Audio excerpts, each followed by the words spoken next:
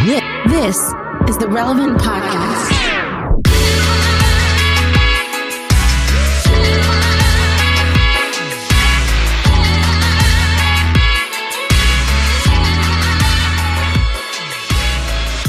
It's the week of July 10th, 2020, and it's the Relevant Podcast.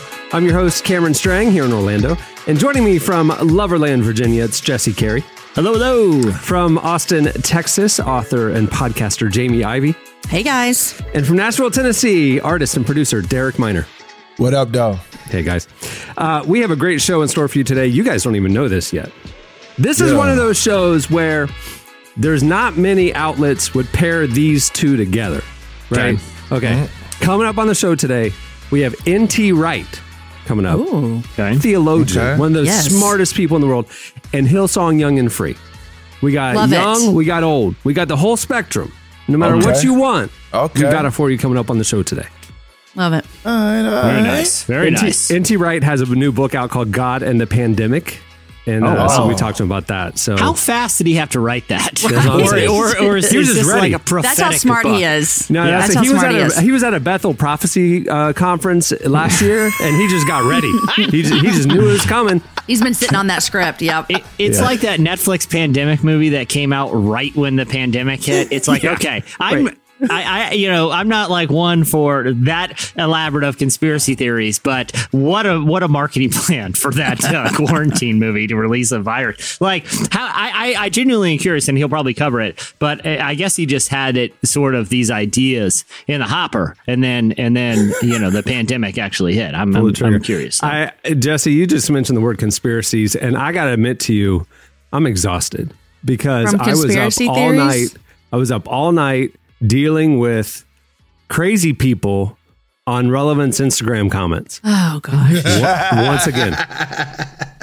It was troubling because Tuesday, so we record on Wednesday, so we're playing with the space-time continuum right now. Yeah. You're hearing this on Friday. We're recording this Wednesday morning. This happened on Tuesday.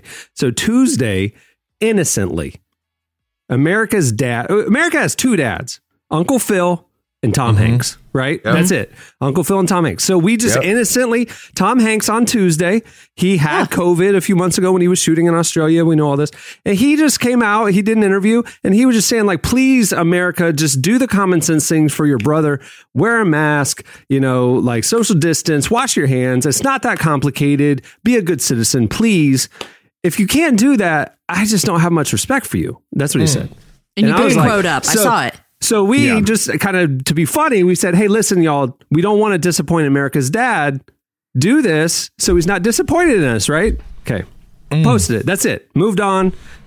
Next thing I know, all of a sudden, the comments were talking about, how dare you publish a pedophile? How dare you be a puppet of the left liberal agenda? How dare you, buy into the stupid plandemic? Do your research, Relevant. And I'm like, what? I called Tyler. I'm like, Tyler, did something come out about Tom Hanks I don't know about?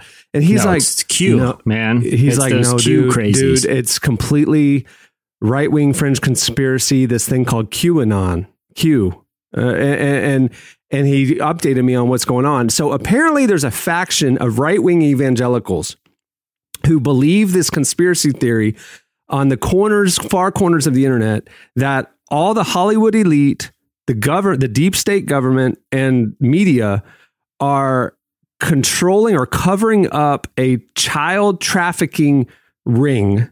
And they're all abusing children, and somehow the pandemic is involved. Yeah. Hillary Clinton was involved. Bill Gates is involved. Does this have to do with Tom Jeffrey Hanks Epstein? Got mentioned on this. Epstein is involved, and somehow Tom Hanks got mentioned in all this. Yeah, the Podesta leak. So basically, I've never heard this. I know, it's crazy. It was crazy, and these are Christian people following Relevant. And they're so disappointed in you too. That's my favorite. And that's my favorite comment. I'm so disappointed in you. Joint too, that's right? my favorite. People were posting putting pizza emojis in the comments. What does that mean? So Pizzagate, yeah. So I actually, the last time this dust up like this happened on the Instagram feed, I think, Cameron, it might have been when you shared that. I wrote a feature in the mag probably about a year ago, ran about a year ago, about Christians and conspiracy theories that we talked about. The kid that burst into Comic Pizza, or Comic Pizza. It was a dad. It was a Christian. He was young at his church, but he was young. He was in his early 20s. He was in his early 20s, and went to this pizza restaurant that brandishing an automatic rifle, expecting to break up a secret pedophilia ring. Obviously, he didn't find anything but families enjoying pizza. It was in DC. I read about this yesterday because the Atlantic did an amazing piece about it. But it was in DC, and supposedly this anonymous source Q on the internet said that Hillary Clinton and other people were trafficking children in the basement of this specific pizza parlor in DC. So this guy goes back there, busts into it, goes into the back. There's a locked door, and he shoots it open with his gun to reveal the basement. There's no basement in this building. Yeah. There's just pizza. And it was just a storage unit, and he's just, he's humiliated at this point. And the origins of this is in the 2016 election. There was the WikiLeaks, email dump of all these emails from high-ranking DNC officials, including John Podesta, who's a big figure in the DNC, and his emails got leaked. And the suspicions were that he was sending coded messages about this, crazy ring of pedophiles and this kind of global conspiracy, and a figure on 4chan, which is the darkest corner of the internet. No one should go there. Who would go by Q Anonymous, QAnon, would, start posting these sort of cryptic messages that, he claims to be, or he or she claims to be a Washington insider that is leaking information about this conspiracy and efforts to expose it. And then it starts, just like all conspiracies, starts reaching its claws into every global news event, including the recent protests, including the pandemic and mask recommendations from government officials. But the thing is, like a lot of these conspiracies, you don't have to get too far deep or too far in till, you see some incredibly troubling things beyond just kind of paranoid rantings, like a lot of these conspiracies. And this is something that we covered extensively in the piece. A lot of them have real anti-Semitic, either dog whistles or just blatant anti-Semitism. So, when you hear the term globalist or the global elite, a lot of times that is, a dog whistle. A dog whistle is the term they use for, only the people who are meant to hear it can hear it, for this sort of like Jewish conspiracy. A lot of times they'll drop the name George Soros. So this is a George Soros funded thing where, George Soros is a, prominent Jewish philanthropist. So you're not that far removed from anti-Semitism at the core of a lot of these conspiracies, including Q. And that's partly why Christians, these Christians that have, really kind of attached themselves to this, it's incredibly troubling. And a lot of them want to ignore some of the dark implications of believing these conspiracies. But a lot of anti-Semitism is at the core of a lot of this stuff. So I guess what's confusing to me and you may know about, I don't understand the idea of being a Christian and an anti-Semite. Like, if you believe, Jesus would have been Jewish, right? So it's how does that work? I think there's a faction of fundamentalism that says, well, the Jews killed Jesus. So I think that's a big part of ancient kind of rivalry between the Jews and Gentiles, is that the Jews killed Jesus. But that's all part of his plan. And then if you go to Romans 11, it talks about how you were grafted in, right? So you can't, just because you were grafted in, you could be grafted out, and that the Lord is not going to let his people go. You see what I'm saying? So I guess that's just, to me, I don't understand that. Like, you can have a whole movement of anti-Semitism, but worship a a Jewish Hebrew Jesus. Yeah, doesn't make any sense to me. Yeah, and this is kind of, it really, in contemporary times, it was, and this isn't, I know that this isn't jumping to some sort of extreme here. This was something that was championed during the Nazis' rise to power. Hitler claimed that he was a Christian doing God's work. And, and he married religious fanaticism in Christianity with fascism, with anti-Semitism. And that's why it's so terrifying of what you see happening right now. Because what are three factors that these modern conspiracy theorists have in common? One is religious fanaticism, in their own interpretation of this dark, twist on Christianity. The other is clearly fascism. I mean, we've seen the current administration appropriate Nazi era symbols, dog whistles into their campaign, including America First. That was, that was a message of fascist propaganda during World War II. And the third element is anti-Semitism. So when you see, whether it be the president or whether it be these kind of radical followers of the president, marry those three things. The last time we saw that happen in history, where you have a political leader marrying fascism, religious fanaticism, and anti-Semitism, it was Hitler. Yeah. And and we've seen this crop up too.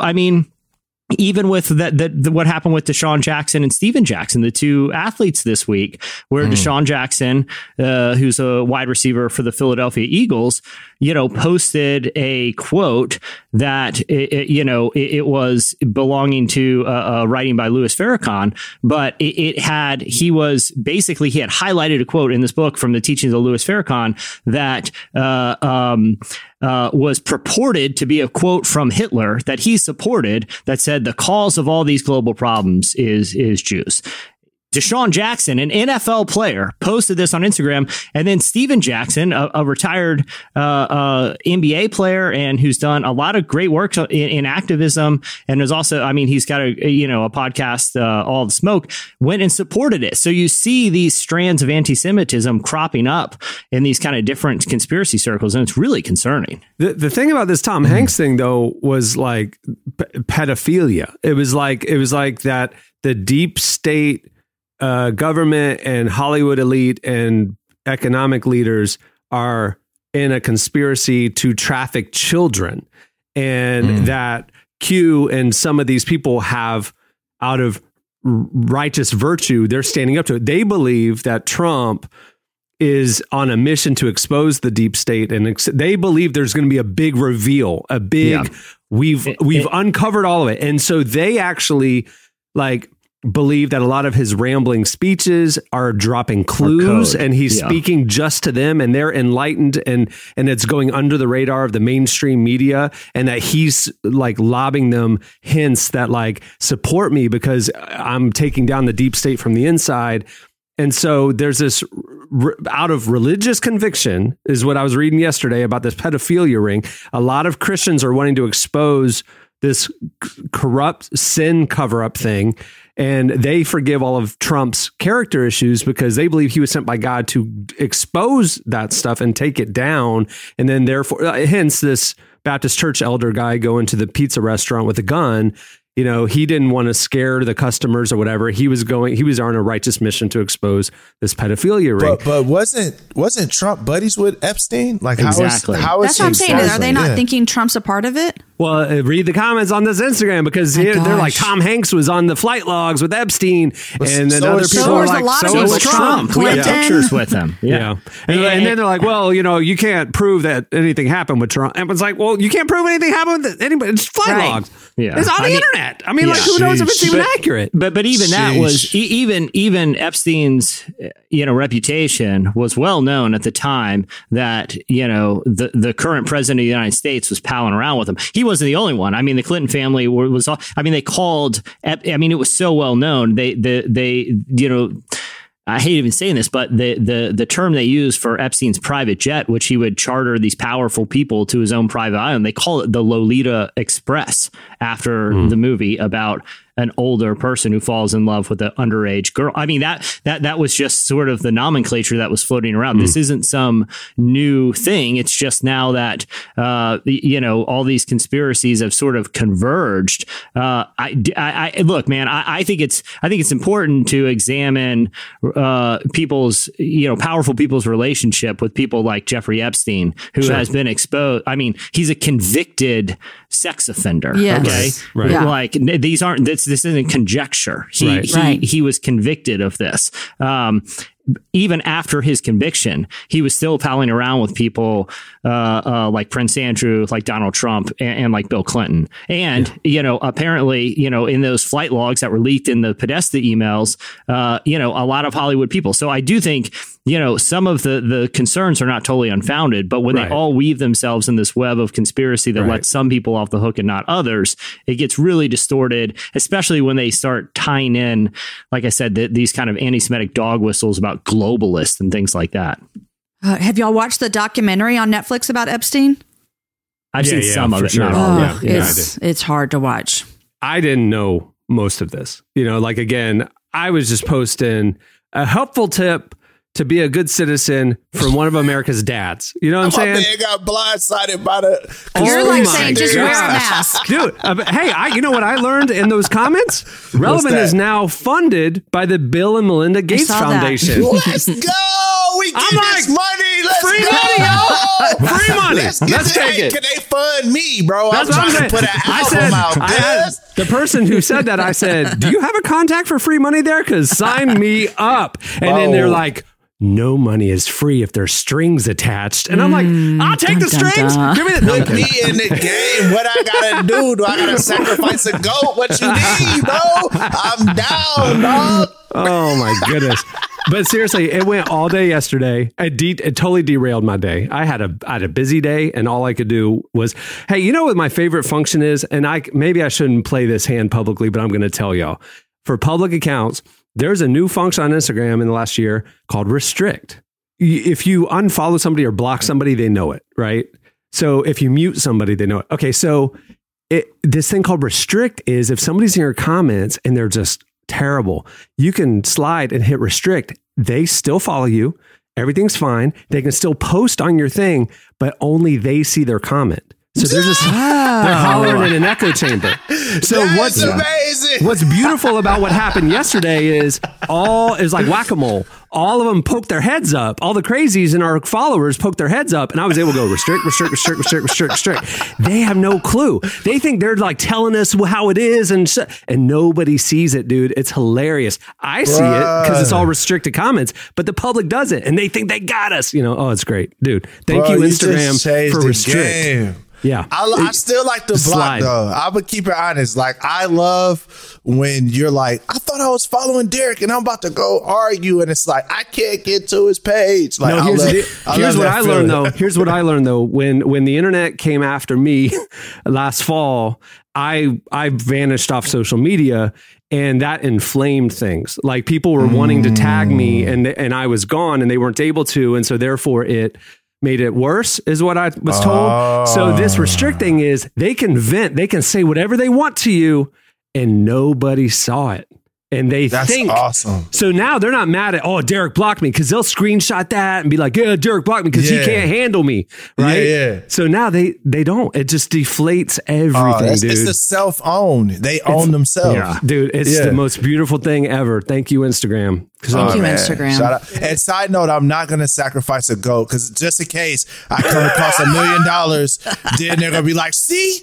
He's the Illuminati.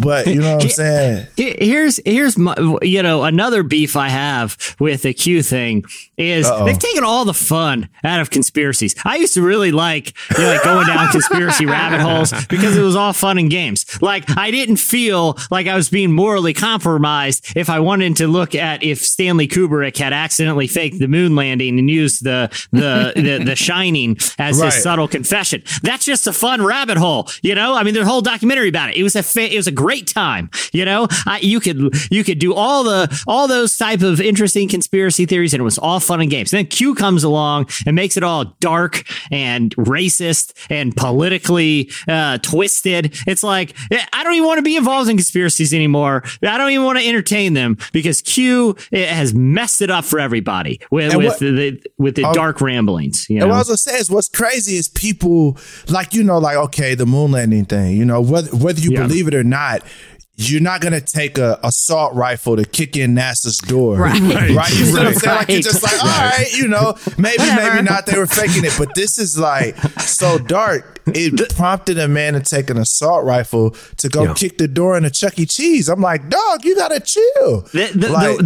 The most violent thing that ever happened was the moon landing is one of the great videos on the internet where Buzz Aldrin, who in the video is like 90, is leaving like a space convention or something. And this guy comes up with a video camera and a microphone and he's not physically assaulted, but he's getting right up in Buzz Aldrin's face, telling, why did you lie to the American people? You never went to the moon. Yeah. And 90-year-old Buzz Aldrin just socks him right in the kisser. And it wasn't like a violent, like, knockout punch. It was like a 90-year-old man just walloping some guy. It was just a tough lesson learned, little street justice that was ultimately harmless. And taking all the fun of that. I want to see 90-year-old Buzz Aldrin put up his dukes with conspiracy theorists, and now I can't enjoy that stuff anymore. All right, can I say one thing before we move on? Okay, so speaking of taking the fun out of stuff, last week on the podcast, I talked about all my stupid shenanigans with fireworks, July 4th weekend. Did you get hurt, Cameron? Uh-oh. No.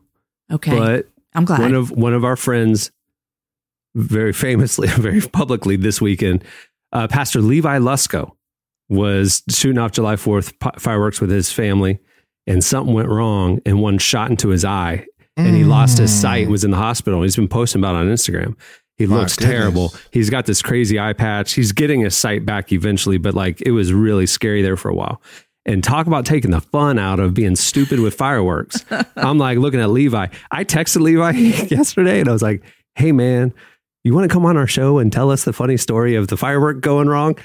He's not on the show today. I don't think he's ready to joke around about it yet. So not yet. Bro, you're tripping. This man is out here with one eye. Who last week was like, you guys need to be careful because somebody's going to shoot their eye out. Right. It was me. You know how I found out about it? That's because over the weekend, I kept getting tagged on social media on Levi's posts. Levi was talking about what happened to him, and people who listen to this podcast were tagging me like, you're an idiot. Look at what happened to Levi. So see, we tried to tell him, didn't we, Jamie? It was. I'm trying to tell you. Okay, wait. From speaking of last week's show, listen. Yeah. Did anybody watch Hamilton? Yes. Yeah. You did? Did you like it? I'll tell you this. When the mixtape came out, just music only, 4 or 5 years ago, I wasn't a fan. We talked about it quite a bit on this podcast. It was presented as a hip hop mixtape. I just didn't like Lynn's rapping. I didn't like this. It wasn't musically, I didn't think it was that good from a hip hop perspective. Seeing the theater experience and seeing how incredibly well written it is and performed and everything, I was blown away. It was so good. It was phenomenal. I get it. I do think it's interesting, the difference, because I was watching afterwards, there was like current interviews, like Zoom interviews with Lynn and the cast and stuff. And they were talking about the difference of when he wrote it during the Obama era and now how it plays. And a lot of people are experiencing it for the first time in the Trump era. And he was talking about, like, for him, that he connected to it as an immigrant story. As an immigrant, Hamilton, basically came to the U.S. as an orphan immigrant from the islands, and he had to work 4 times as hard to get half as far. He put himself through school with his pen. He identified with that, which was, now it reads totally differently with the racial injustice and racial tension stuff. And he's getting shellacked right now online about kind of whitewashing the slavery storyline in Hamilton, because people are seeing it now with a different perspective, and he's like, listen, I took 50 years of content and crammed it into 2.5 hours of music. It is fair game for you to criticize what I put in and what I left out, so go for it. And under this, like basically he was saying if he had to write Hamilton today, it wouldn't have been what he wrote, then. which is interesting. But I thought it was a phenomenal piece. I thought I get it now, Jamie, and I appreciate I appreciate it as a piece of theater. It put Disney Plus's app downloads up 74% over the weekend. Oh, there. But here's the genius of it. 2 weeks ago, they ended their week-long free trials. Oh, so everyone had to purchase. Everybody had to pay for a month, which was like, and then it's auto-renew. And then they're going to get in. They knew what they were doing. Yeah, Disney's not dumb. But I mean, like $7. I mean, like if you're going to rent a movie, it's $7. You get a whole month of stuff, So anyway, I do appreciate Lin-Manuel Miranda's response that, hey, me too. Fair criticism, fair, and I wish more creatives. I mean, I think more are kind of coming around to that, but for a long time, someone like Tina Fey was dismissive of criticisms of the use of blackface and stuff. And just kind of racial stereotypes that kind of walk the line between satire. It kind of walked the line between laughing with and laughing at. And for a long time, she was very dismissive and kind of defensive. Yeah. But I do feel like a lot of artists, not enough, but a lot are kind of coming around to being like, that's fair criticism. Artists are people too, and they're going to have oversights and they're going to kind of make blind spots creative judgments and things like that. But I think that ultimately, if you're putting something out there into public and you're a public figure, I think you kind of open yourselves up to public criticism, public comment, and to see someone like Lin-Manuel Miranda kind of take the high road and be like, that's fair. That's not things unfair. Just as society evolves and our lenses shift, art is perceived differently. I mean, again, going back to when he wrote this 9 years ago to today. He wouldn't have created the same piece if he started all over again, and it's even going through like Disney. I mean, Disney has a very problematic past with, in the 30s, 40s and 50s with, especially race issues. Oh, my like Song of the South. Yeah. Well, Disney's not sitting there going, hey, we're just going to sweep that under the rug.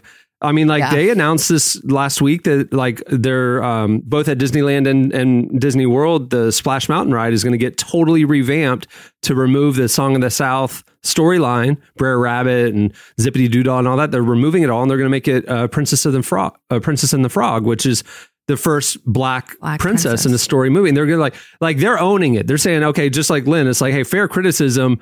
Don't know why this was ever okay, and we're going to address it moving forward. So, I think this is a good thing that America is going through right now. Mm-hmm. Derek, did you watch Hamilton? I can't remember where you stood last week. Are you a Hamilton fan, or are you kind of indifferent? Nah, I still haven't seen it yet. I'm sorry, Jamie.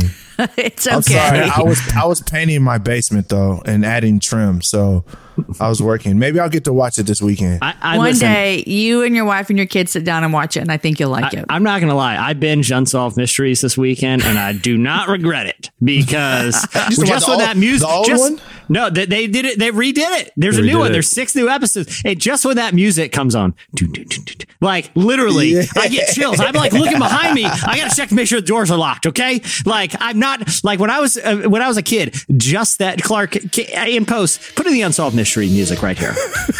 When this would play and Robert Stack's voice, if you or someone knows the whereabouts of stuff, it's like, how would I know the whereabouts? They died. They disappeared 20 years ago in a swamp, and no one's seen them since. Who would know? Somebody knows, though. Yeah, somebody saw it. You know who knows it? Q knows. Q knows. Did you guys watch Unsolved Mysteries? I can't watch that stuff because of Q and all this now. Now it's all tainted. Derek, Jamie, Unsolved Mysteries, Clark, anybody? I'm sure that I did. I love shows like that. As a kid, for sure. Did you guys watch the new one yet, though? No. Nah, I'm good. I binged it. I'll watch it. I like stuff like that. Mainline it right in the veins. Give me the Unsolved Mysteries. I need them. But what is satisfying about it, Jesse? There's no payoff. It's not like, and then we caught the guy. Exactly.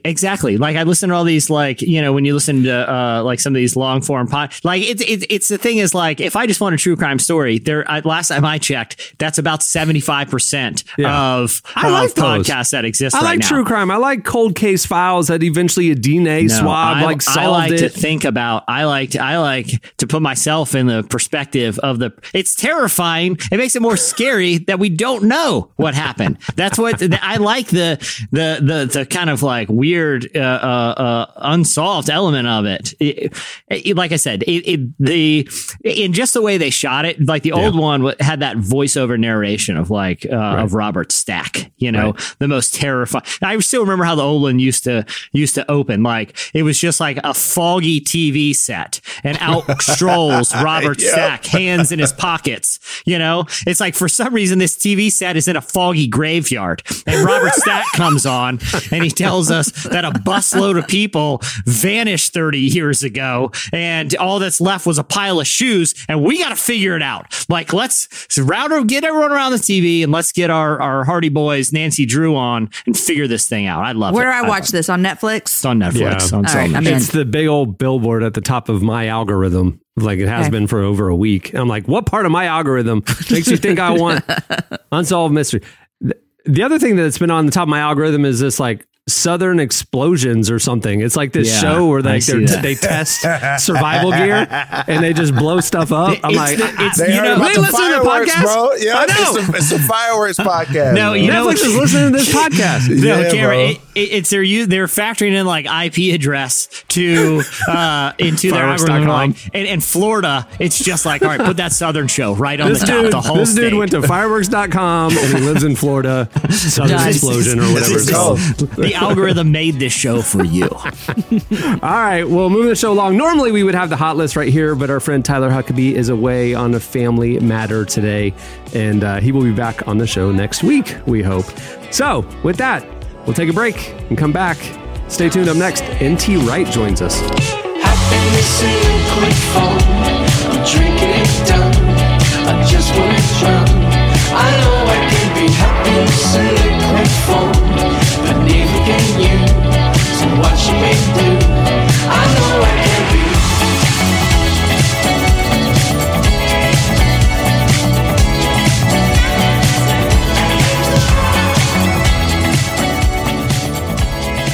You're listening to Alfie Templeman. The song is Happiness in Liquid Form. Well, this episode is brought to you by Bombas. Bombas makes the most comfortable socks in the history of feet. They've reimagined every little detail of the socks we wear every day to make them way more comfortable and even purposeful by giving back to the most vulnerable members of our communities. For every pair of socks you purchase, Bombas donates a pair to someone in need. The generosity of Bombas customers has allowed them to donate over 34 million pairs of socks and counting through their nationwide network of more than 3,000 giving partners. To those experiencing homelessness, these socks are a small comfort that make a big difference. Give a pair when you buy a pair and get 20% off your first purchase at bombas.com/relevant. That's BOMBAS.com/relevant for 20% off your first purchase. Bombas.com/relevant. Well, N.T. Wright is an author and scholar who has written over 70 books and is respected around the world for his work in academics and theology. He sat down with our very own Tyler Huckabee this week to talk about the proper Christian response to lockdown and how he feels about those C.S. Lewis comparisons. Here's part of our conversation with N.T. Wright.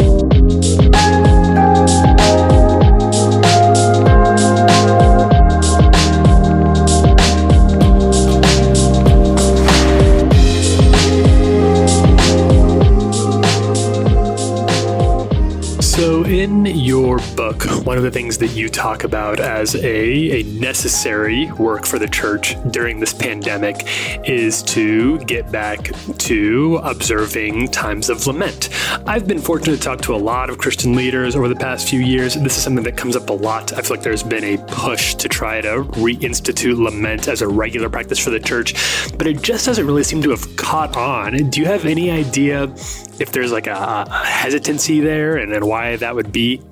I think there is. I mean, I do know some churches in North America and Britain where they have learned to do lament well, particularly in places where there's been major social tension and so on.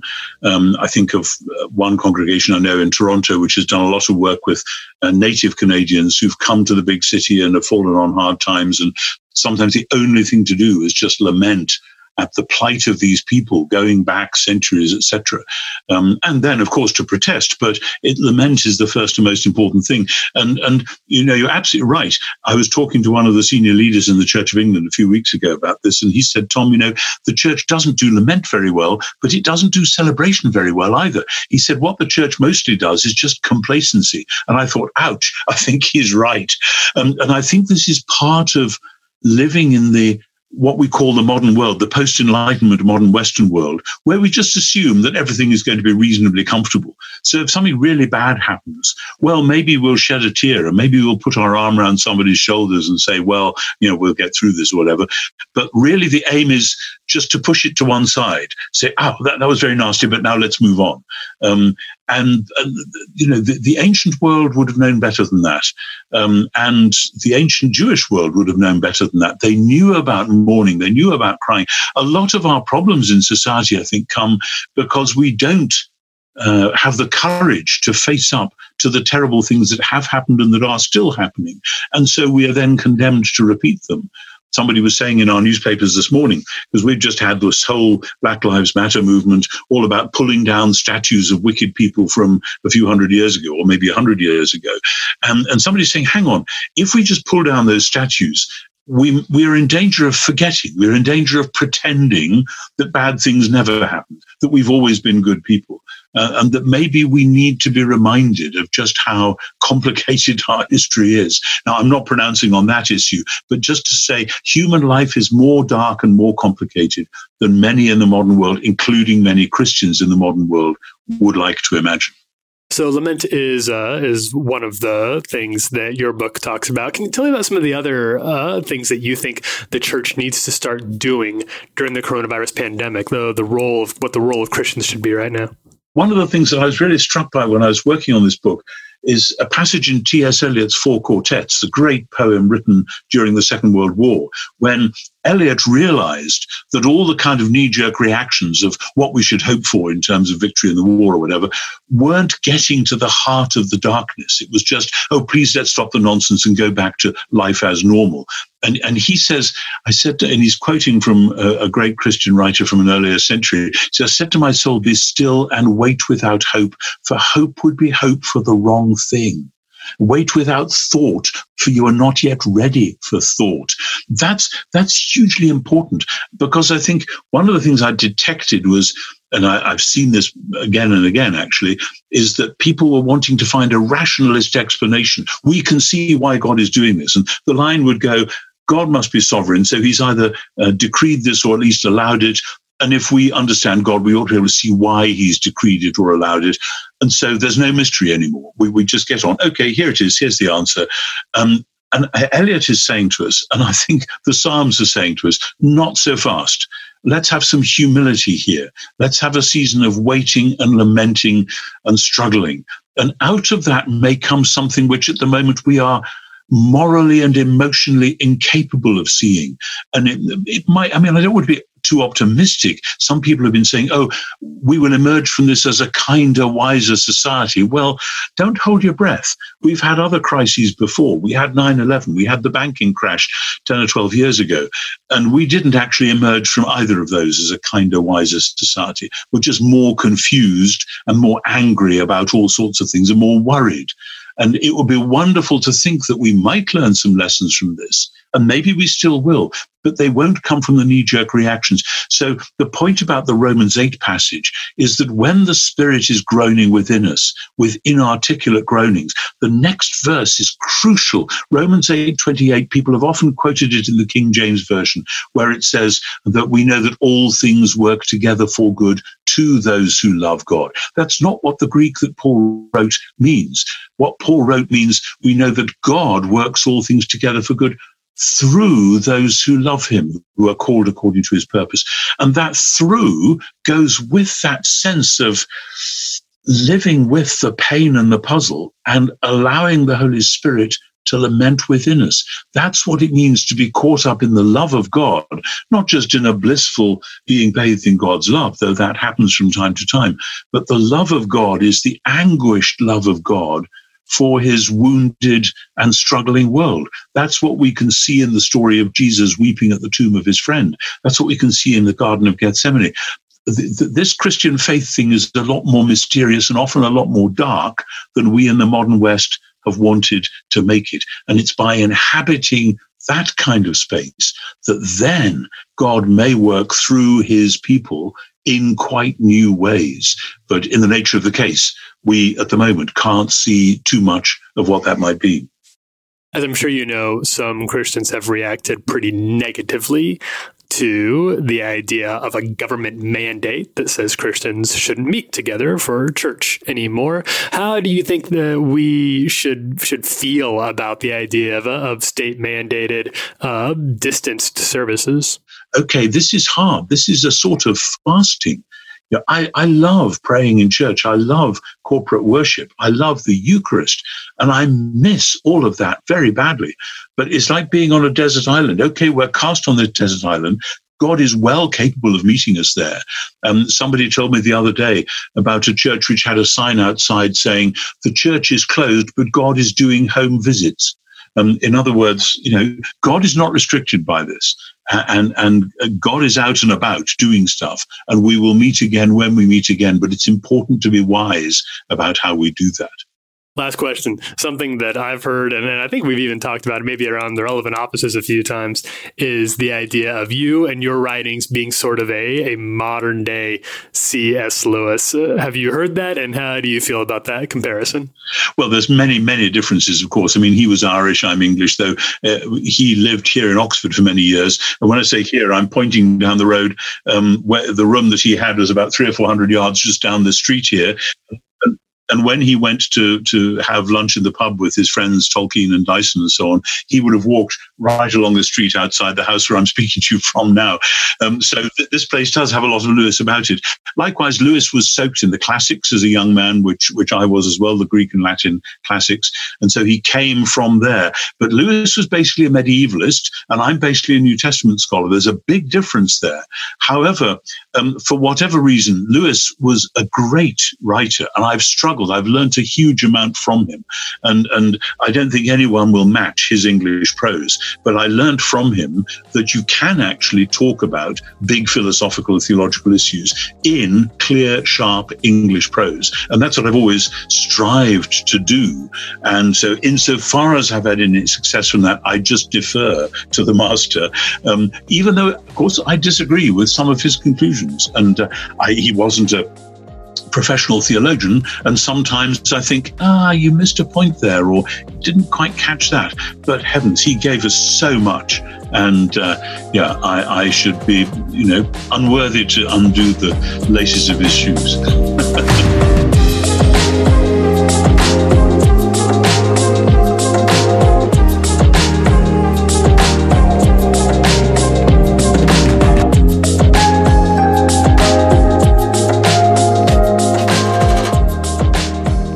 That was N.T. Wright. To see the rest of that conversation, head over to relevantmagazine.com. Stay tuned. Up next, it's Slices. If I could kiss you one more time, would it make everything alright? Or would it just make me alive? I didn't wanna answer tonight. Let me dream.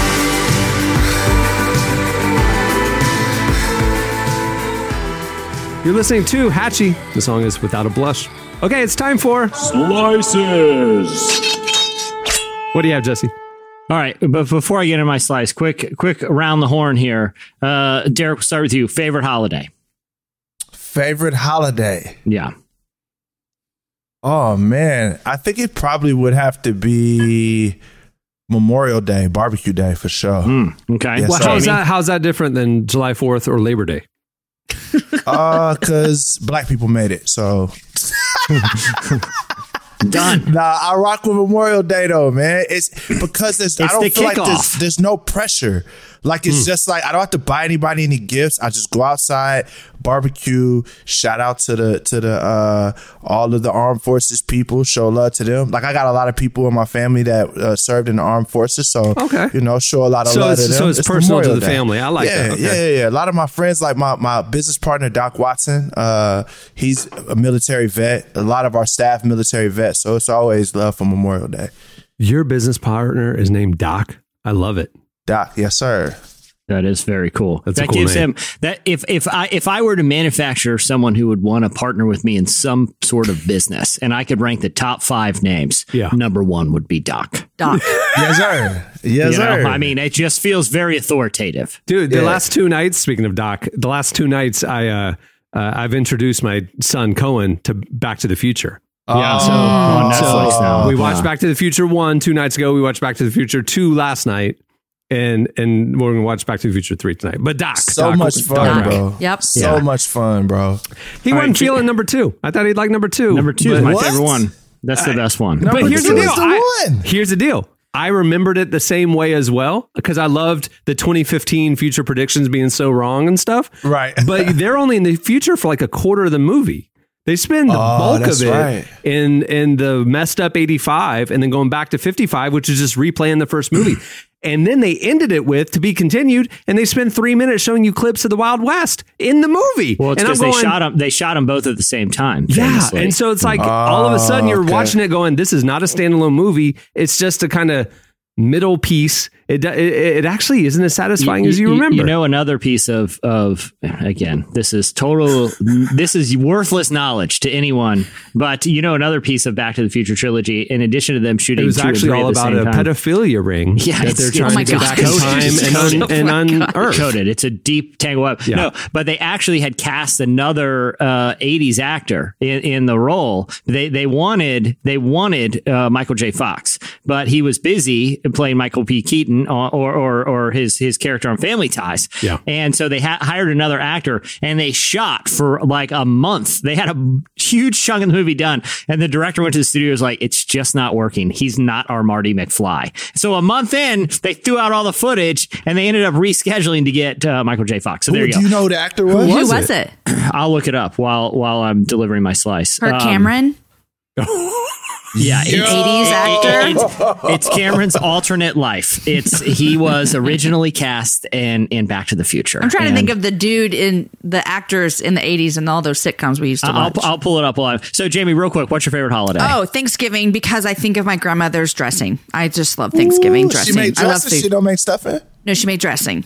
Where's she from? She's from the South, Texas. She was in Texas. Yeah. Well, she's passed away. That was weird, but yes, but her dressing, yes, is so good.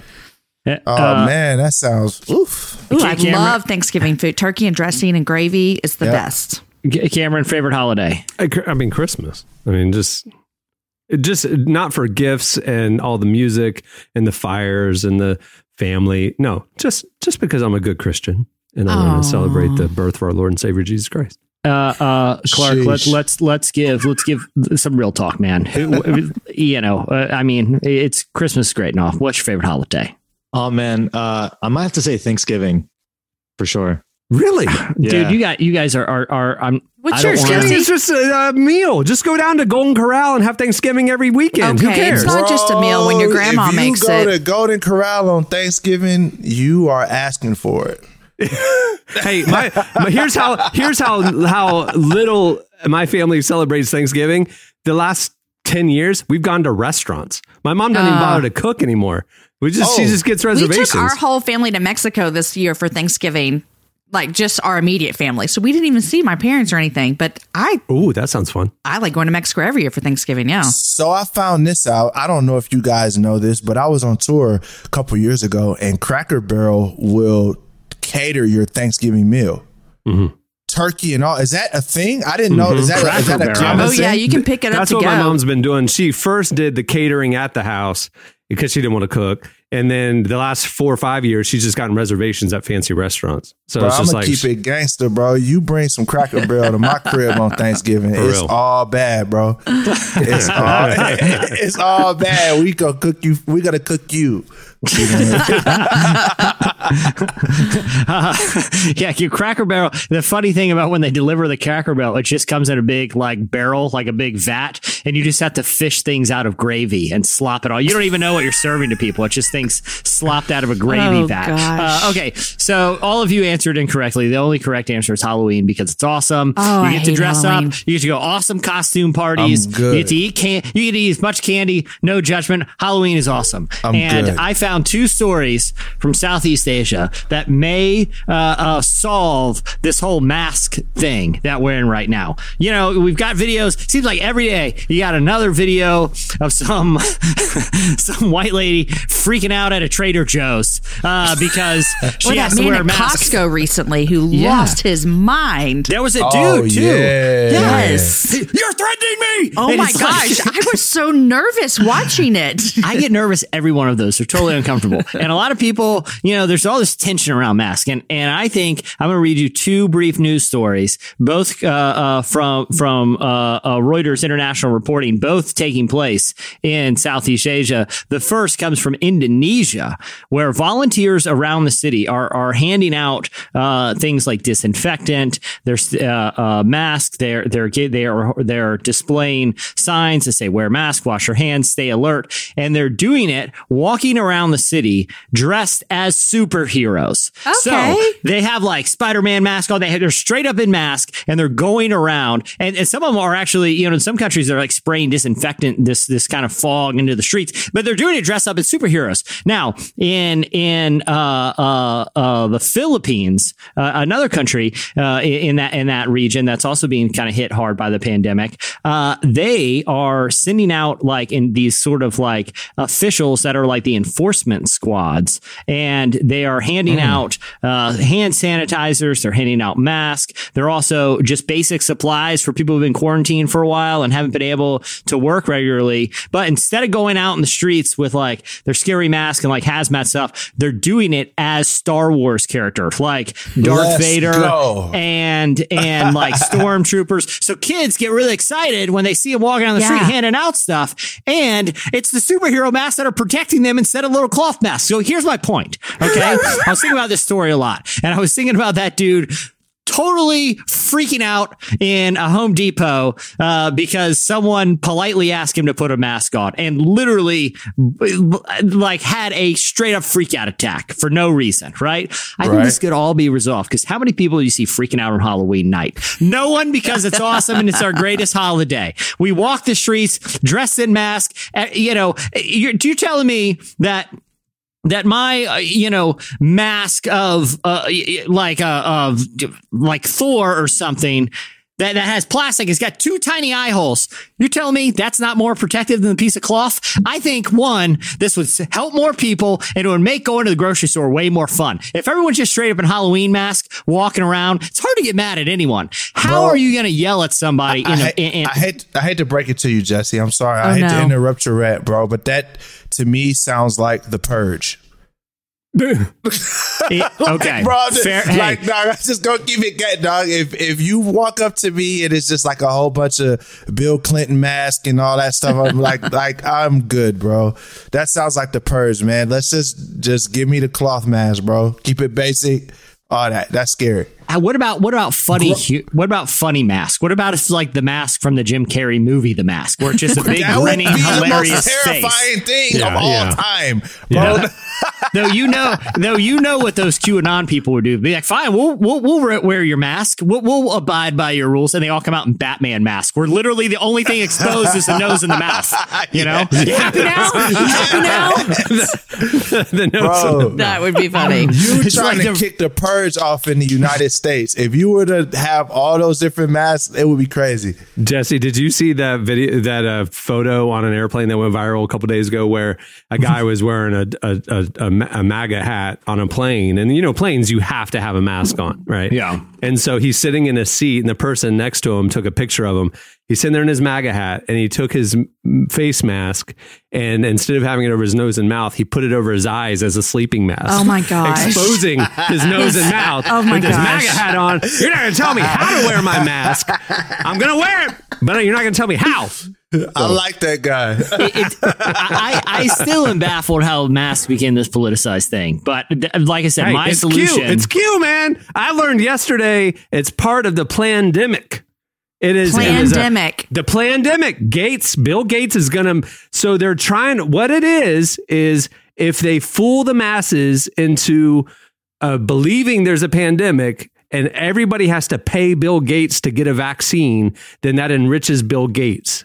And stuff like that. And he's a part of this pedophile ring or whatever you call it. He's like an overlord, a deep state overlord. Yeah, he's part of the deep state. Yeah. So the deep state, and Fauci's part of the deep state, and everybody. And so the whole Trump thing of standing up to science, they're saying it's because he's standing up to the deep state conspiracy. So it's all money. It's all hype. It's fear. Deep state is trying to use fear to get you to be sheep. And so Trump saying, don't wear the mask is like, don't buy into the fake. You know what I mean? It's this how could ardent supporters of this conspiracy and this administration honestly believe that fear and blind allegiance to a cult-like figure is even possible? How could Trump supporters possibly believe that? I don't know. It seems so outside the character. Okay, Eric Stoltz, a character actor who's not all that well known, was originally cast as Marty McFly. Hey, good for him. He's had a pretty nice career since then on various. He did a stint. He was on manager at Golden Corral. He was on an episode of Law and Order SVU. Oh, I love that. He's been working consistently. He's a working actor. He's a character actor. You know what I'm saying? He's been working very consistently since the release. How long did it take him to recover from what happened to him? You got cast in this major Universal Studios movie. You're a month into filming. This is your moment. And then they shut down the whole production, fire you, start over, and it becomes a huge thing because they got rid of you. It's like Pete Best. How do you come back from that? Well, it's like the Pete Best syndrome. Pete Best was the original drummer for the Beatles, and they were this hot band in the UK scene, and they got a manager, and they're like, "Hey, we love it. We think the drummer needs a different look," and they brought in Ringo Starr, fired Pete Best, and they're playing Ed Sullivan like a couple weeks later, and they become the biggest band in the world. And Pete Best is like, "What the heck, man? I've been playing in pubs in Liverpool for like a year with you guys. Yeah, it's not my fault." Yeah, how do you think he feels? So close. Or Pete Best. All right. What do you have, Jamie? Okay, so everyone knows Colin Kaepernick and the activist he's become since 2016 when he was playing for the 49ers. I don't know why I need to give anyone a backstory because everyone knows what's going on here. But just recently, Netflix announced that Colin and filmmaker Ava DuVernay, is that how you say her name? DuVernay, DuVernay, which she's responsible for some amazing films. They're teaming up for a scripted limited series titled Colin in Black and White. And so Kaepernick's going to narrate it. It's going to focus on his formative high school years, which led to a lot of insight to the acts and experiences that he's going through today to becoming an activist that he is today.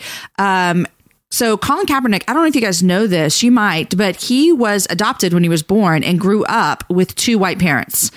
And so he says that often we see race and black stories portrayed through a white lens. And about this new series that he's doing, they're going to seek to give a new perspective to the differing realities that black people face. So I'm excited about this 6-part series that Ava and Colin are doing together. And I'm excited to see, I always enjoy seeing the backstory to people's lives. Like, I want to know, how did Colin become who he is today? And so those type of movies, documentaries always entice me. So I'm excited for this. Yeah. I think it's going to be dope. Yeah. It's going to be dope. Can I tell y'all a story about what happened to my family after this Kaepernick thing? Yeah, okay, get ready please. get ready. So 2016, when this all went down, my boys were in like 6th grade, something like that. Yeah, 6th grade. And we were at our high school football game, and all of the little league football players got to run through the tunnel onto the field. You know what I mean? Like, it's so exciting. Small town football. Football's life here in Texas, and they get to run through. And so they run through, and my boys, who, if you don't know, they're both joined our family through adoption. One is Haitian and one's biracial. So that sets up the stage for what I'm about to tell you. They get home that night, you guys, and we're just in the kitchen casually talking, myself, my husband, and my 2 boys. And this is what they told me. They told me that when the national anthem came on, that a man who is the father to one of their classmates looked at both of them and said, "You boys better not kneel during this national anthem." Wow. Isn't that just a random person looked at my boys. Who has the nerve to do that? What was their response to that? They were confused about why he would do that. They both watch. We obviously love football in our house. And so they both watch it. One of my sons was a little bit more educated about what's going on at the time, just because he likes watching football more than the other. But they just kind of nonchalantly mentioned it to us. And Aaron and I were hot. I mean, so angry about that. And we expressed our anger to them, but we didn't want to really express. I don't know. It was a weird moment. But guys, about a year and a half later, I saw that man. And I looked at him and I sat down next to him at a basketball game and I said, "Hey, you don't know who I am, but my sons, Amos and Deacon, they told me that you said this at a football game." And he's like, "I didn't say that." And I'm like, "Listen, don't call my kids a liar and don't ever talk to my boys ever again." And then I stood up and walked off and I texted my friend and I was like, "I have never felt." Did you have an AK strapped across your chest? I felt like I could take on the entire world when I walked away from that man. And I was like, "I am Mama Bear and don't mess with my kids." Yeah. But y'all, isn't that crazy? That is crazy. I'm sorry, Jamie. He has a high level of clown energy emitting from him. Yeah, exactly. So there's a high level of clown energy.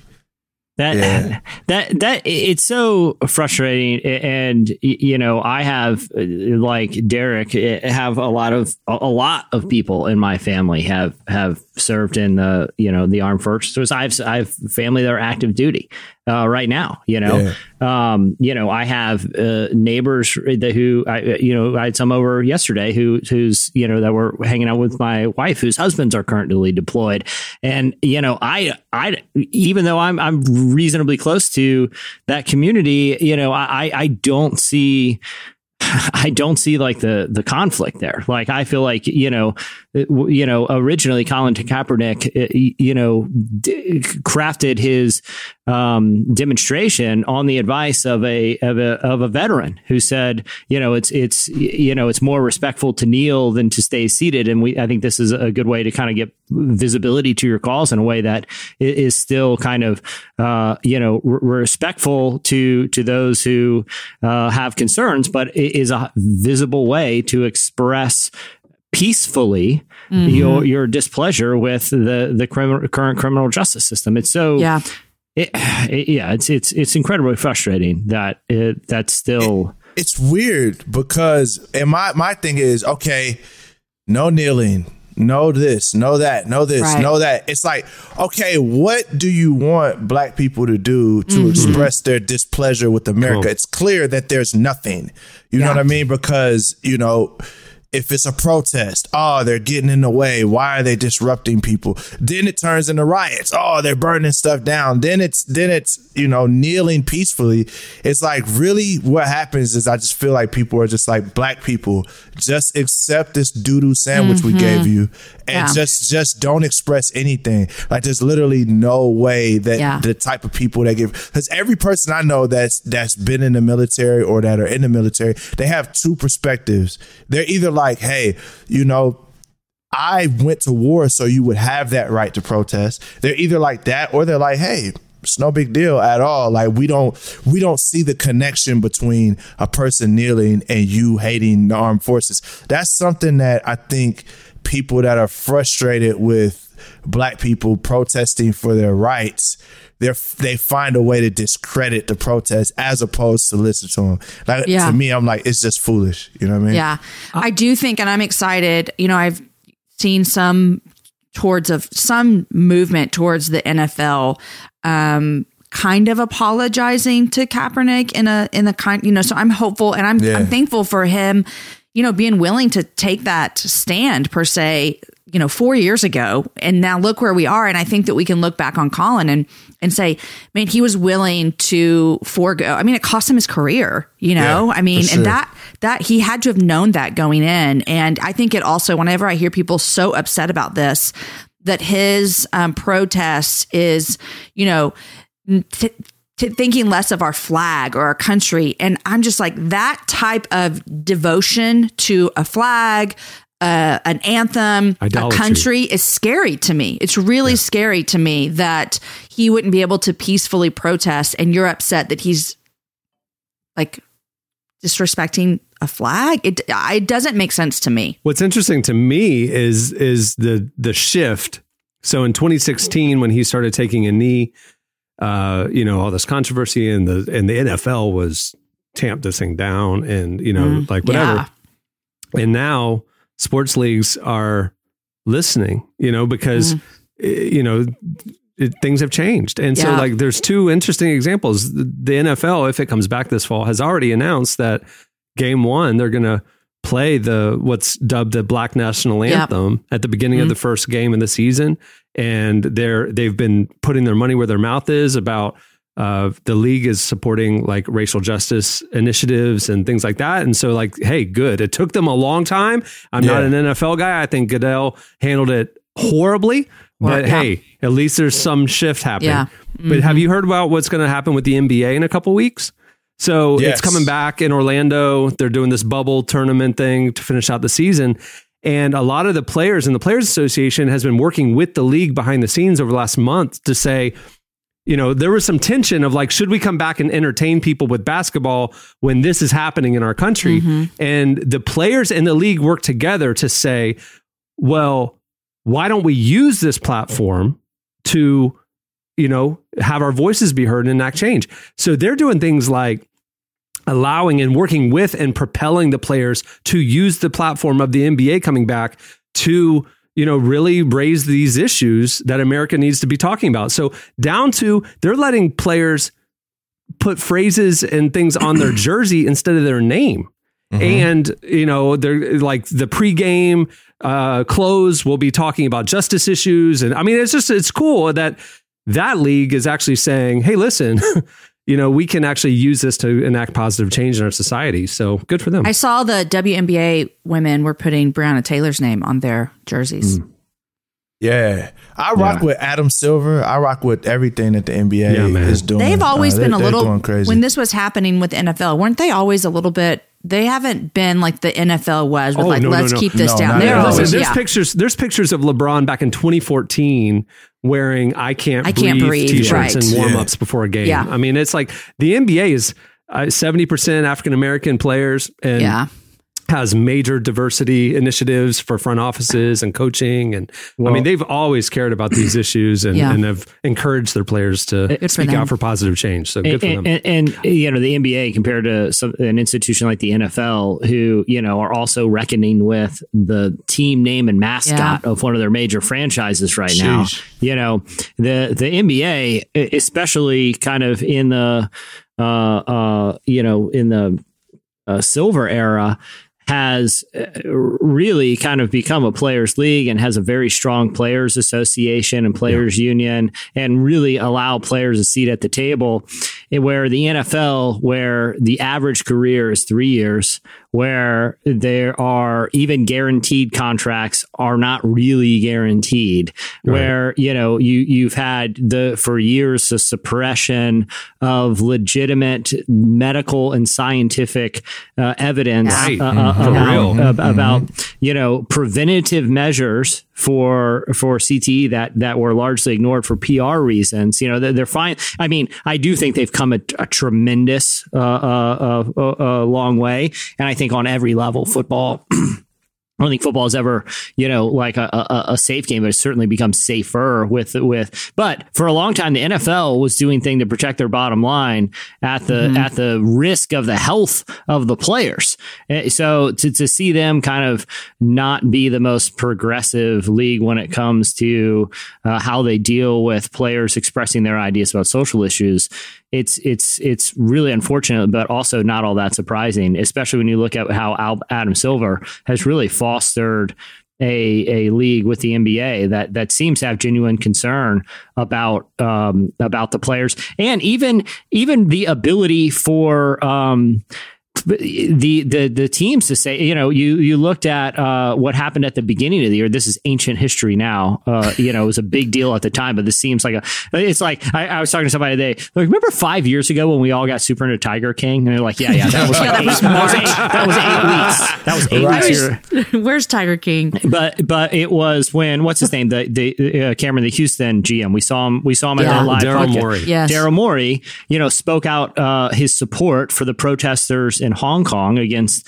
this, the regime in China. That was this year? That was this year. This season, dude. Yeah. Wow. And initially, the NBA lost over $500 million of business in China because of that one tweet. Yeah. Wow. And initially the NBA's response I thought was kind of weak, but I did feel like they kind of walked that back and were like, you know what? Daryl Morey is a free citizen of a free country who has friends in Hong Kong. And ultimately what he's supporting, all it said was support free speech in Hong Kong. Yeah. It's not even just democracy, just free speech, but the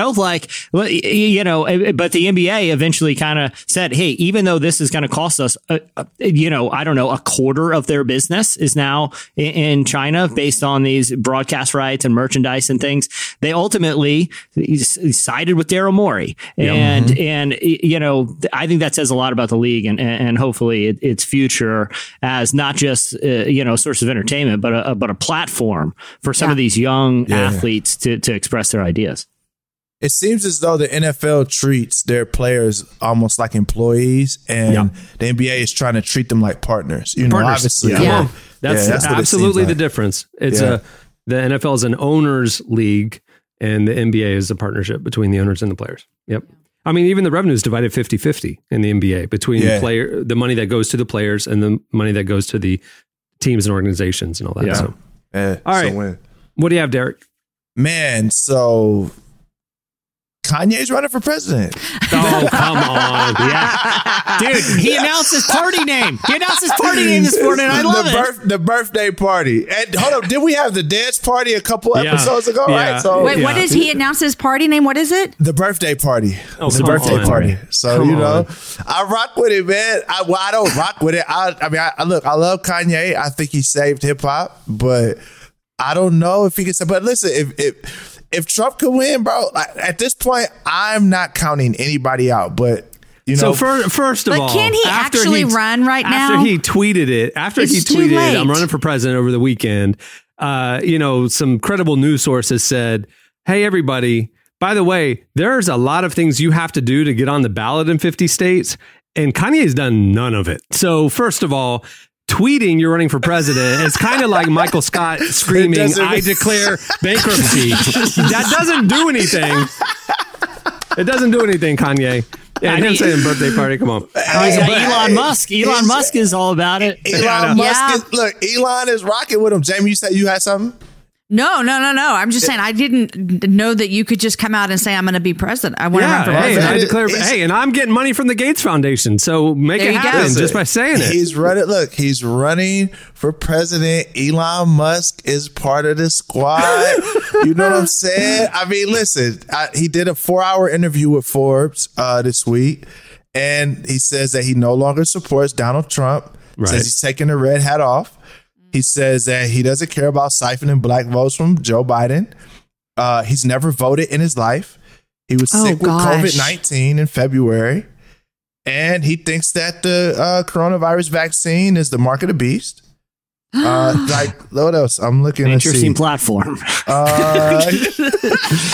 I will say this. And he's basing his whole thing off of Wakanda. So, look. Hey, I will say that. Let's see what happens, Hey, Darren, at least he's able to articulate a platform. At least we know what we know where he stands. It might be kind of crazy talk, but at least we know what platform he's running on. That's more than we can say for one candidate that might be on the ballot this year. I've seen some young black leaders talking about the fact that hey, Kanye, this isn't the time for this. This isn't funny. This is actually dangerous. Don't do this. Don't mess around like this because you're just confusing what we need to be working on right now, And that's kind of where I'm kind of going. After I saw the tweet, I'm like, I hope that this is just like a 24-hour blip and it goes away because, there's a lot of important stuff facing our country right now. He said he was going to do it in 2016 though. And I remember people forget, here's the thing. One thing about Kanye that, I'm a Kanye fan ever since College Dropout, even before that, when he was producing for Jay. The thing about Kanye is when he says he's going to do it, he does it. I don't think a lot of these antics or whatever are antics to get attention. I honestly believe he believes these things. So in 2016, when he said he was going to do this, I was like, I'm waiting okay, when's the Kanye bomb coming? It's coming. Right. So, but can he actually? No, I mean, at this point, we're a two-party system and ballots are printed. Unless it was like a big write-in campaign or something. That's all it could be. I think that's going to really hurt this whole thing if this it's this the goes whole down. Green Party, Ralph Nader siphoning votes from a certain party and then the other party wins. It's like diluting the voting pool. That's what, I'm hearing Kanye, this could be dangerous, dude. People writing in your name is a vote taken away from a candidate that we actually want to see get into office, I think his thoughts are, especially not being able to be on the ballot, I think his thoughts are give the power to the people. So it's that idea, forget the two-party system. Because he's running with Elon Musk, the guy who's that's his running mate? He said that? I'm he's helping with the campaign. So Elon is helping with the campaign. So I think it's this whole idea of the people will decide who's the president. We're putting the power back into the people's hands. They're going to, I don't know what they're going to do. Or it could be, he may lose interest and do something different. But I mean, I don't know. It's just, have you seen the memes where they've taken pictures of children with their hands over their in school, doing the Pledge of Allegiance, and it's a picture of the flag and the kids with the hands over their heart, and the words underneath it are Kanye lyrics, they're going to change the Pledge of Allegiance to really, really dirty Kanye lyrics. It's pretty bad, dude. It's pretty bad. What if I got bleach on my t-shirt? Yeah. There's this Mexican restaurant in town, El Arroyo, and they put funny signs up. Their whole account is funny, meme things on their sign. And the one they put up this week, it says this: is getting on the ballot really that Yeezy? Oh, okay. It was funny, guys. That's good. I gotta eat there. With you one day. It's good Mexican food. Yeah, come on. Yeah. All right. Well, that'll do it for Slices. Stay tuned. Up next, Hillsong Young and Free joins us. And you don't want to miss the segment after that.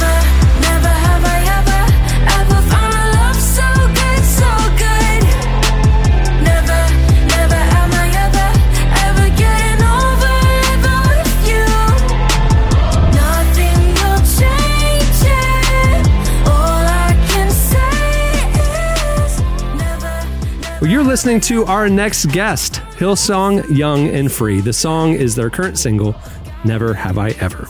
Well, today's show is also brought to you by BetterHelp. Is something keeping you from experiencing peace and happiness? With the heaviness of all that's happening in our world right now, it's vitally important to stay mentally, emotionally, and spiritually healthy. And that's why there's BetterHelp. BetterHelp will assess your needs and match you with your own licensed professional therapist. You get connected in a safe and private online environment, which is not only great for the season we're in, but it's convenient as things get back to normal as well. You can start communicating in under 24 hours and you'll get timely and thoughtful responses. Plus, you can schedule weekly video or phone sessions. And you can send a message to your counselor anytime. To top it all off, it's more affordable than traditional offline counseling, and financial aid is available. If you want to start living a happier life today, try BetterHelp. And right now, as a Relevant Podcast listener, you'll get 10% off your first month by visiting BetterHelp.com/relevant. Join over 800,000 people taking charge of their mental health. Again, that's BetterHelp, HELP.com/relevant. Well, as a modern worship group from Hillsong Church in Australia, Hillsong Young and Free has released incredible albums over the years that capture the heart of worship while giving it a totally new sound. Our very own Tyler Huckabee talked with them this week about their 2020 plans and what it's like reinventing the genre of worship music. Here's part of our conversation with Hillsong Young and Free.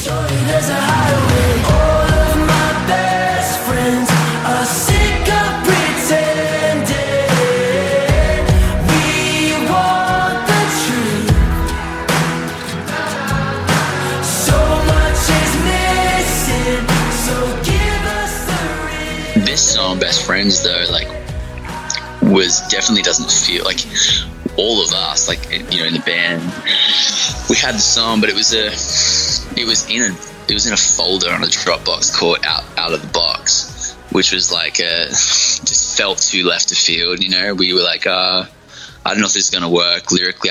I didn't know how to even make sense of how I was going to take this in a direction that felt responsible. And then I think, you know, the music as well just felt a bit polarizing. And so we were like, let's put that in our Dropbox over here. And, you know, when it came to making the album, it was like, well, maybe we should try one song like that. And that was the song to try. And so I kind of had set it up as like, this probably isn't going to work kind of thing. So I sung it at a youth group, and they just took the youth group, like the crowd just took the chorus, and they wouldn't stop singing it over and over and over again. So like we would finish the song and like, you know, a speaker would get up and they just keep singing it over the speaker. And so we have to get back up again and play it. And it was like actually something like out of a movie, you know, it's like, that's never happened before for us.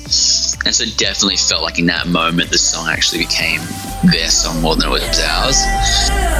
Show me life like it's supposed to be.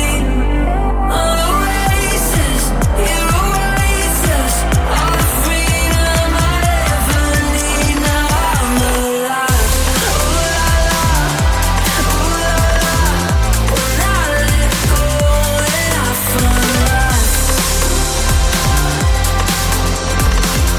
When I let go, then I What Young and Free is meant to be is this youth kind of expression of worship and this exciting live experience. And I think 3 was quite different. It was much more insular and soft, and it was important for us at the time. But we definitely like, okay, no, we're going for something more bold. We're going for something that can work live, lots of energy. And so we went with that brief, and we wrote I think 68 songs that we got to when we decided for the album. And I had in my mind, amongst the other guys who were producing the record, we were like, okay, these 15 songs or so are going to be the songs. And we had a meeting with Joel Houston with United, which we always do. So he kind of exec produces all of the records at church. And so we met with him, and we met with like Michael Gutches that does the same thing, and Laura Toggs, who's our youth pastor. And we kind of went through songs. And in that meeting, all the songs that we kind of thought we were going to go with were completely ditched, and we opened up the outside your box Dropbox folder, and we went with everything in there, which felt like such a risk.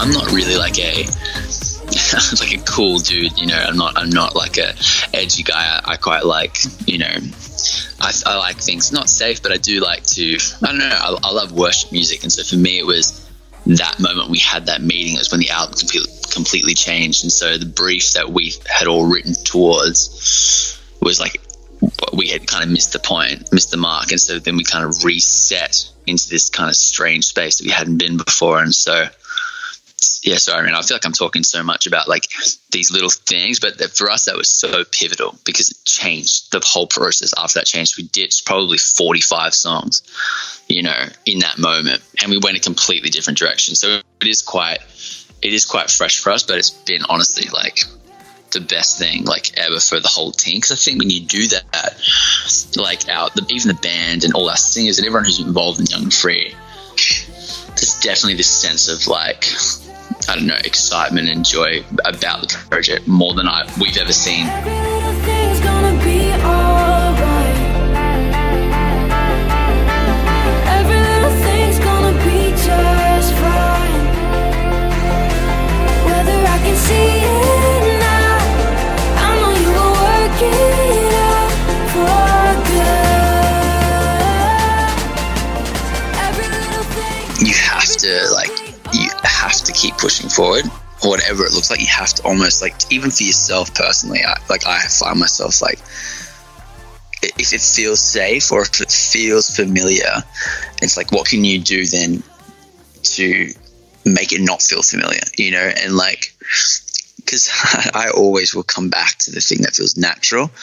I think that's good, but I think it's like, okay, how do I make this now feel like something I haven't done, even just for myself, because then you feel like you're actually achieving something, you're taking steps forward. I won't wash away like branches in rain. I'd rather be kindling in the light.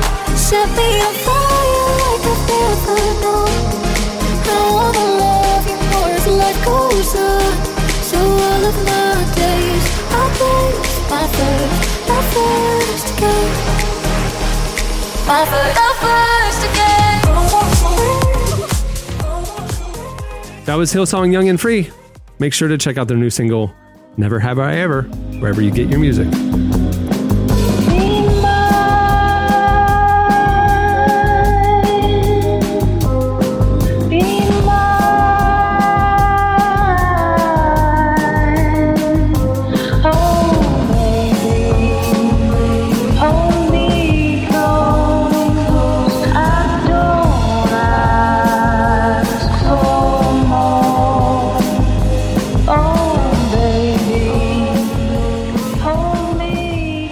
You're listening to Alice Bowman. Song is Be Mine. It's the Jaco Aino Kalevi remix.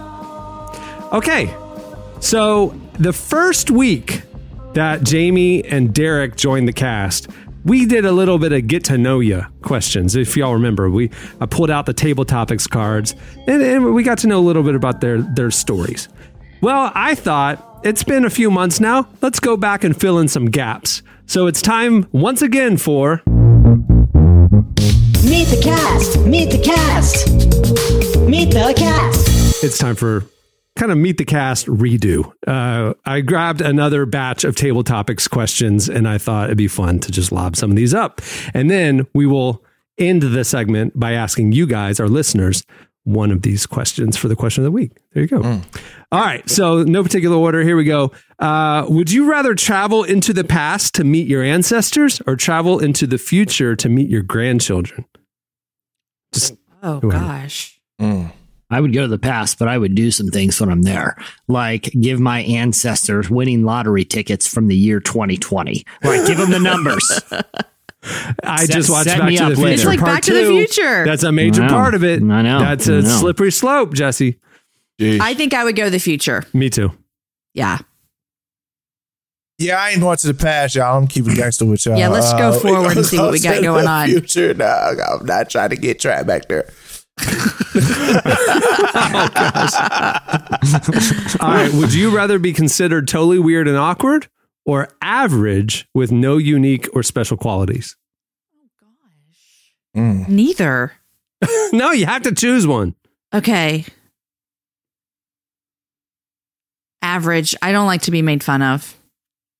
And people make fun of weird people. Interesting. I'm going awkward because I'm really good at making fun of people. So I would just spin it right back to you. I feel like I've been... The whole thing makes me uncomfortable. I feel so like you wouldn't be like Steve Urkel. You would rather be Steve Urkel than just one of the other family members that none of us remember. No. There could be Steve Urkel, or I could be like the guy in Lady in the Water, where like one of my arms is really, really built, and then one of them's really small. It doesn't, weird and awkward doesn't mean bad. I could just have I could have overly overwhelming pecs or something. You know what I mean? It's just like, have you seen that dude's pecs? Those are Dude, crazy. that Darren Miner, you know what's crazy about him? All peck. He's all peck. Right. He's just giant peck. From someone who's been dancing this line their entire life, I'm going to go weird and awkward. I'm going to go weird and awkward. It's always more fun. That side's always more fun. Okay. If you had to teach a class for a day, what subject would be natural for you? Teach a class for a day. Oh, man. That's tough. It would probably... I was a teacher before I had kids, guys. So what subject? Yeah, let's hear it. I taught 8th grade journalism and Bible at a private school. And then I taught 5th grade right before I had kids. So there you go. Oh, look at that. There you go. Uh-huh. Mine would be it would be a class on finding weird stuff on the internet, because I know all the places to go. and it's not accredited. And unfortunately, a lot of people who follow Relevant on Instagram also know where to go to find weird information. Find the anecdotes for their weird info. Music production. That would be it. Oh, you can do that. Yeah. Well, music production or entrepreneurship, man. Yeah. You can teach I a didn't even business think class. about that. Yeah, definitely business. If you became president, like Kanye, You can, guys. what is the first thing you would do to make the country a better place? I know mine. I know mine right away. Free Wi-Fi for everybody. Free Wi-Fi. Free Wi-Fi in public places. There's no reason why there shouldn't be free Wi-Fi everywhere. Like treat it like a utility, like a utility. Yeah, Absolutely. yeah, it's just something that's provided, like Absolutely. libraries, education, Wi-Fi. Yeah, a spot called Chattanooga, Tennessee, that they treat it like a utility. It's cheap. I think it's like $50 a month. And I mean, it's really, really high speed. And it just, to me, it just makes sense that we're not going backwards. This isn't it's not a choice to have the internet anymore. Like, you kind of need it to where we're going. So for me, that's the first thing. It's one of the things that Zuckerberg's actually working on. He's shooting up a bunch of satellites, has been for a few Around years the world, now. yeah. Drones, And too. it's to bring internet over to Africa, developing nations for free. So they have access to the global community and education and everything else. So Which that was one of the problems when quarantine hit and the schools went online is not everybody in America has A, access to a computer, and B, access to the internet. So, okay, you want my kid to do work online, but what, I have to take him to the library? It's closed, Yeah. That's interesting. Jamie, do you know what you would do first? Because I've thought about this. Don't. I've thought about this extensively. I wouldn't wish the presidency on my worst enemy, though, so I don't know what I would do. I've thought about this a lot. Inauguration night, this would go down. I would have right from the beginning. Wow. I would take the limo. I would Not take even the first 100 days. Just no, I would take the limo from the speech, and my speech would be very short. And I would say, all right, everyone, 9:00, tune in. It like an FDR style fireside chat. But what I'm going to do is live on, you know, when the president makes one of those speeches and all the channels put it on. I would be like, hey, guys, listen, this is one of those times. Trust me, because tonight on live TV, I am going to have all the alien files delivered to my office, and I'm going to crack them open for the first time, and I'm going to start reading, and we're going to do it together as a family. My fellow Americans, roll up your sleeves, because we're finding about them aliens tonight, live, night one. That's good. Just let's clear the air, because everyone's thinking about it. If they voted for me, that's probably the only reason they voted for me. That's what you're running on, Guys, gotta figure out. Taxes, tough. Healthcare in the country, I don't know. I'll tell you what, though, gonna find about them aliens. Night one. And I would be like, listen, low key, I'll get like a really good VP, and I'll resign after I get the alien knowledge and just let that person run the show. Night one, aliens. Vote for me. Birthday party. All right.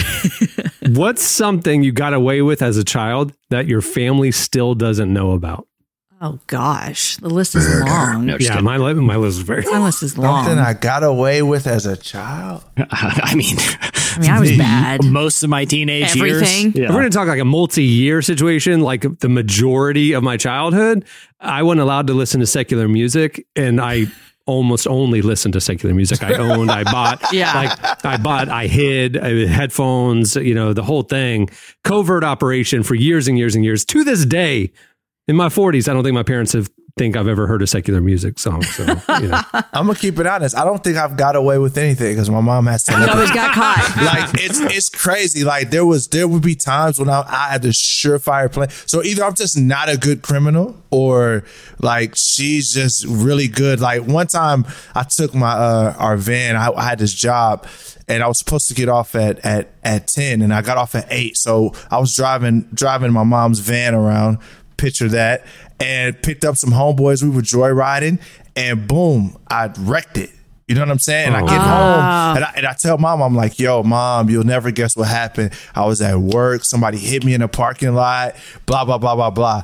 My mom, this is no lie. She'll tell you this. She wakes up. She says, you were riding around the city with Squeaky and Tony. Y'all were riding, and you hit something, and you brought the car home. And literally, my face just turned white as a ghost. Like, Mama's that's literally what happened. So I'm like, you know what? I don't think I got away with anything. She's like, it's crazy. Dude, when I was in high school, my bedroom was on the second floor. I my parents had a security system in the house. And so I'd hear them program it. And then you're locked in and they go to bed, right? I figured out how to, one day during the day when it wasn't active, how to undo the two magnet things and tie the wires together on my window. So it was always closed. And so my parents would go to bed. I would open my window, shimmy down from the second floor, walk around the house to the garage, push my car out into the street, that's a lot fire of work. it up and drive away at midnight or 1 a.m, go pick up my friends. We would TP houses of kids in the youth group and suds fountains and stuff. I drop them off. I go home. I crawl back up. I go to bed. Then my parents never caught me ever. Then we would get retaliation TPs, right? Our yard was always, we had all these pine trees and stuff. And my parents couldn't figure out why we were being so persecuted as a family. And I would I don't know, Dad. I'm just bullies and I don't know who's doing this. I never fessed up. They never caught me. And it was because I was the antagonizer in the youth group. And so who was cleaning up the toilet paper? Was it you? Did you have to clean it up, or was it your old dad? So my dad, no. My dad would be so upset. He'd call the youth pastor. They'd call around. They'd figure out what kid did it. That kid, my dad would call their parents. Those kids would have to come clean up our yard. But I never got caught. I never had to do nothing. It was great. That's crazy. I'm terrified to be a parent right now because of the genes I have passed on to my son. You know what I mean? He's giving it back. I see the look in his eye sometimes. I know what you're thinking. Yes. I've thought that too. I don't trust any of my kids. We're going where? Okay, I'll see you there. Yeah. No. I'll be at the movie 3 rows back watching you. I remember one time I grew up right near the Intercoastal Waterway, and my dad used to take me and my brother fishing there a lot. And there was this old train trestle that would cross the Intercoastal Waterway that was no longer operational, but it was 50 feet in the air. It was way off the water. And one day we were fishing and some teenagers went and climbed up and jumped off into the water. And I'm 7. And all I can think is that is the coolest thing I've ever seen. My dad looked at me and my brother. He goes, "You boys never, ever try something like that." Fast forward about 10 years. One night, me and my goofball friends are palling around. We're like, "Hey, we should go jump off that train trestle." And I remember standing up there that night, the middle of the night, about to jump in. I thought back to myself as a little kid, standing right on the shores. My dad telling me not to do this. I was like, "Sorry, woo!" And it was awesome. And the cops came. I had to hide in the woods for an hour, freezing cold. But great story years later. So there we go. Yeah, I set our woods on fire. I did a lot of stuff. What? Oh yeah. What the heck? Never got caught. Never got caught. I do you remember Lethal Weapon 2? The opener of Lethal Weapon 2, Mel Gibson, Danny Glover, and the slow flame went and then they pull out and it said Lethal Weapon 2 is filming. I got a can of gas and wrote messages on our driveway and lit it, and it exploded like a huge bomb because the gas went right back to the tank, and then so it and then flame is shooting out everywhere.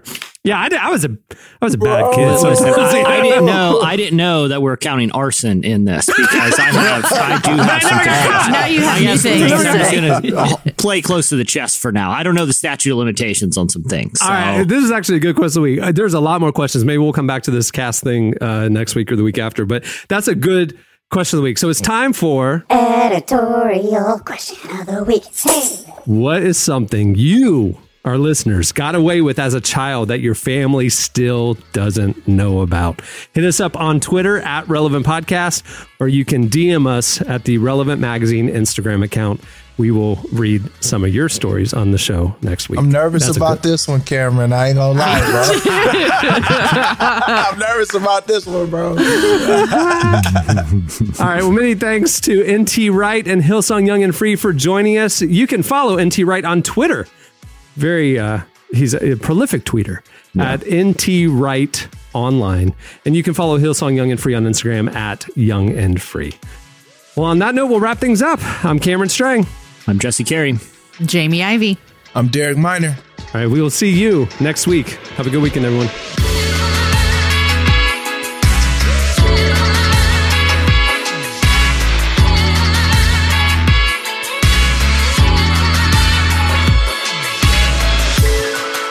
Thanks for listening listening to the Relevant Podcast.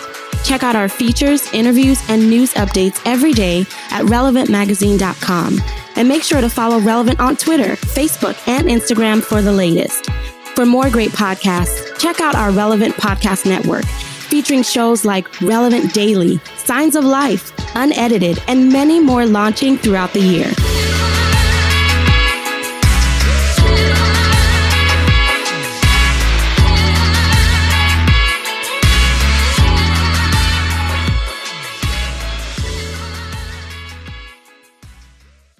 Night one, aliens. Vote for me. Relevant Podcast Network.